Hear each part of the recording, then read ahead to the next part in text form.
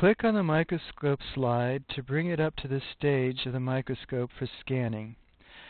A pollen grain or a lycopodium spore image will appear in the viewing area. The viewing area image will change as you click through the scan using the Scans buttons. We will start by scanning left to right all of the way across the slide. Then we scan the next row going right to left. Note that we come down 1.5 fields at the end of each row so we prevent recounting any of the grains. Also notice that each image has a 25 micrometer scale bar. When the pollen types have similar general morphologies to other pollen types, the size may be the only factor that identifies which one you are counting. Also, keep in mind that the color is not a distinguishing characteristic for pollen types. Now, to start our count, we click on the pollen image in our notebook that is morphologically similar to the pollen in the viewing area. For this one, this looks like a match. The next one isn't a pollen grain, it's a lycopodium spore. We need to count these spores also. These counts will be used in the calculations of statistics later in the analysis.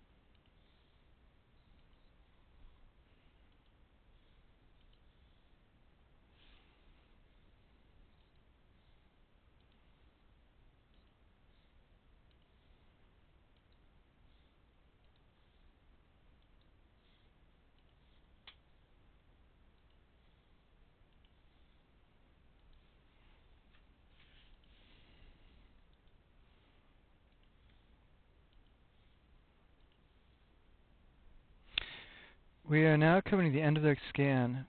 We'll click on tab 1 to continue now that we're finished with the scan. We now need to identify the pollen types that we counted. Write in the common name and an identifying scientific name of each of the pollen types.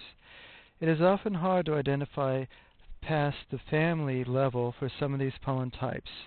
Use your identification sheets for help. This one is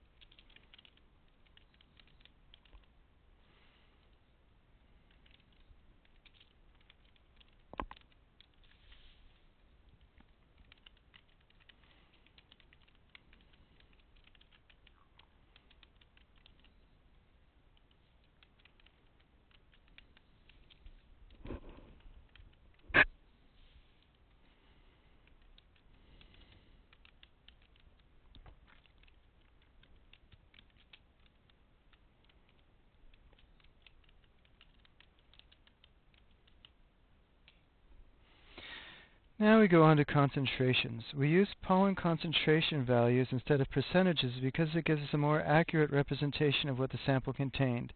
The formula we use is right here. The first two variable numbers have been entered from our count list, the pollen grains and type, plus a lycopodium per slide. The next one is the total number of lycopodium that was added to the original sample when it was processed. 2 tablets were added, each of which had 10,000 grains, which gives us a 20,000 spores added to each sample. The original sample weight was 2 grams, so that is entered here. Now we click on the equal sign to generate the answers.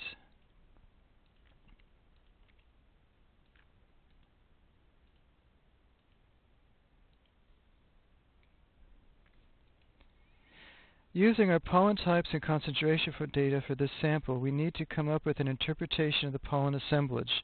The largest concentrations of pollen in this sample come from wind-pollinated types, so we can say that this is a sample dominated by the wind-pollinated types.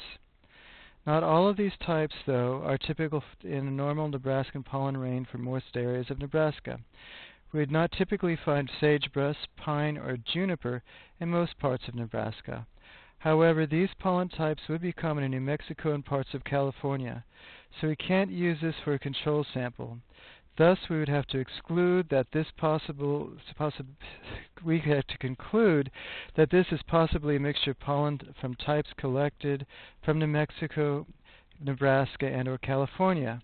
This would be a logical conclusion for a sample from a car's air filter if the car had been driven in these areas.